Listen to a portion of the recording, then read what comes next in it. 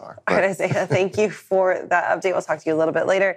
Right now, we're going to welcome in our next live guest. We've got Ryan Schreiber joining us, brand new minted Chief Growth Officer at Metafora. And Ryan, thanks for being here. You've been on the conference circuit a lot already this year, and we've got more coming up. Let's talk everything from Manifest to TIA Capital Ideas Conference that's coming up in about a month. Where have you been around the world with Ryan Schreiber?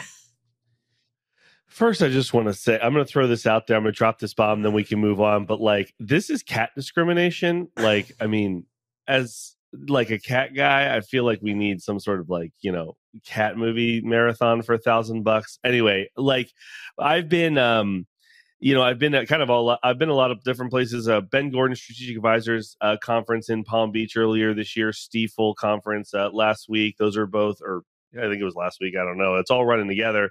Kind of more financially minded conferences, and then you've got things like Manifest that are a little bit more focused on technology and digitization and whatnot. And so it's been a little bit of a gambit here to start the year, along with some client travel. So, it's been some very interesting conversations, and certainly looking forward to TIA Capital Ideas Conference, but also looking forward to not having a conference for a couple of months. That travel can definitely start to wear on you. And Ryan, when you've seen and heard from all the conferences so far, we're only in February, is there an overarching theme that you're hearing or seeing around the overall industry throughout the first half to second half of the year? Yeah, there's a number of themes. One is definitely optimism. I was actually relatively surprised at the level of optimism around the rate environment and kind of the bottom of the rate environment being closer than many people expected. I think typically, in my experience, most of transportation is a pretty reactionary and emotional sort of, if you will, in the way that they react to rates. It's like everything is great and it'll be great for the longest time, or everything is terrible and everyone's going out of business tomorrow and it'll never be any better. And so that was definitely one that was really interesting. And along those lines, people also really focusing still on how to make better businesses. And how to control costs. I was at Lean Mastermind over the weekend. Of course, Lean is a nearshoring company, and but even at places other than that, people talking about and exploring ways to control costs that they can control, and setting themselves up for really explosive growth on the other side of that. So Ben Gordon's conference, I'm really interested in chatting about, because obviously it's M&A focused in the supply chain, and we're talking a lot of finance from it. What was something that came out of that you found really fascinating? The M&A space has been, it's semi-quiet, and definitely quiet if you compare it to 2020 and 2021. Yeah. But it's been a little bit on the quieter side. Could we expect to see that activity pick back up?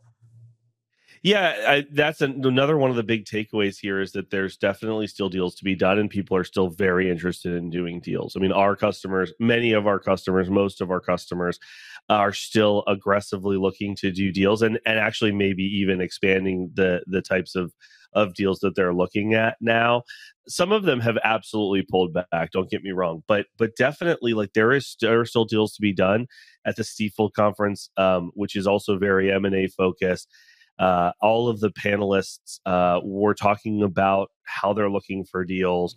The challenge in doing deals right now, Kaylee, to your point about deals being slower, seems to just be a valuation issue.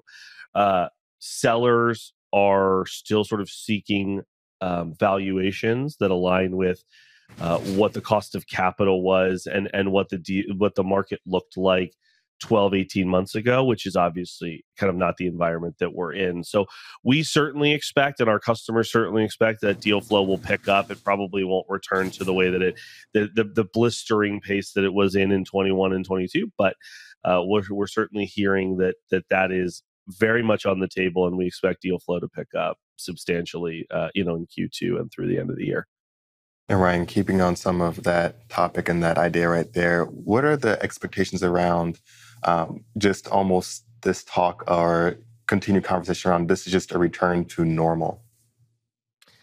Yeah, well, that's a really interesting comment, because everyone is really talking about how it's a return to normal, but at the same time, fundamental structural things have changed within the space, right? I mean, the investments in technology have gone up. Driver wages have gone up. Those are some fixed. Those are costs that need to be baked into rates per mile and whatnot. And so, while it may be still a return to normal cycle, it may be that rates are still higher than they were in, even 18 when we had a hot market. The base rates, the cost to cover your seat, if you will, are still higher, but definitely the expectation is this is a bit of a return to normals, if you will, and normal is going to be different going forward because there was a lot of talk around reshoring. Friendshoring is a term that people keep using, which I'm still not sure what that means and how it's different than nearshoring. But reshoring, nearshoring, friendshoring, and that's going to fundamentally change supply chains in this country for a while. That is going to be a slow process.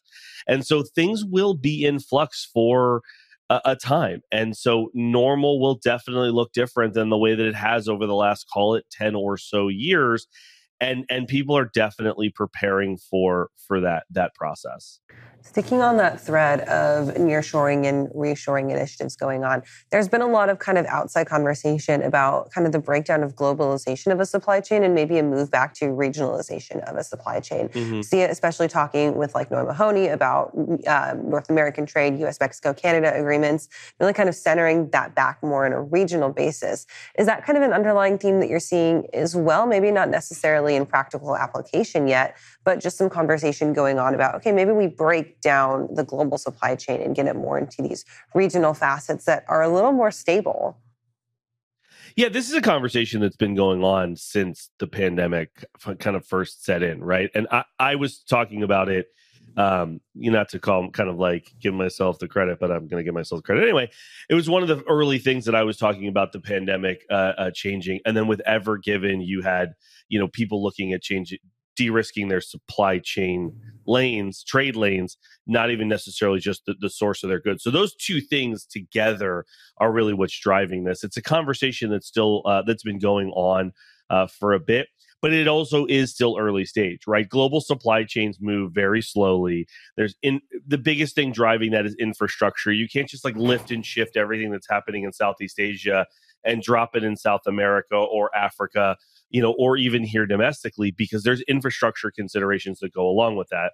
There's access to labor considerations that go along with that. And so it's still in the early innings of this transition. And so, Kaylee, very directly onto your point about the regional strategy or whatever whatever you have, that's still kind of to be determined. I think many folks are still trying to figure out what their strategy is going to be, even though we're seeing some early movement on the kind of low-hanging fruit, if you will, of nearshoring or reshoring. So that's definitely a strategy that people are looking at, and obviously it'll be an ongoing thing until we have some sort of critical mass behind certain infrastructure investments in different geographies that'll really power the supply chain in the future. Ryan, great having you on. As always, people want to reach out to you or find out a little bit more about Metafora. How can they do that? Yeah, I mean, hit me up on LinkedIn as always, or on Twitter at _userprime. Thanks for having me, guys. I'll see you next month, I guess. Yeah, we'll see you next month, Ryan. All right, we're going to take a quick break, and we'll be right back for Freight Waves Now in just a few minutes.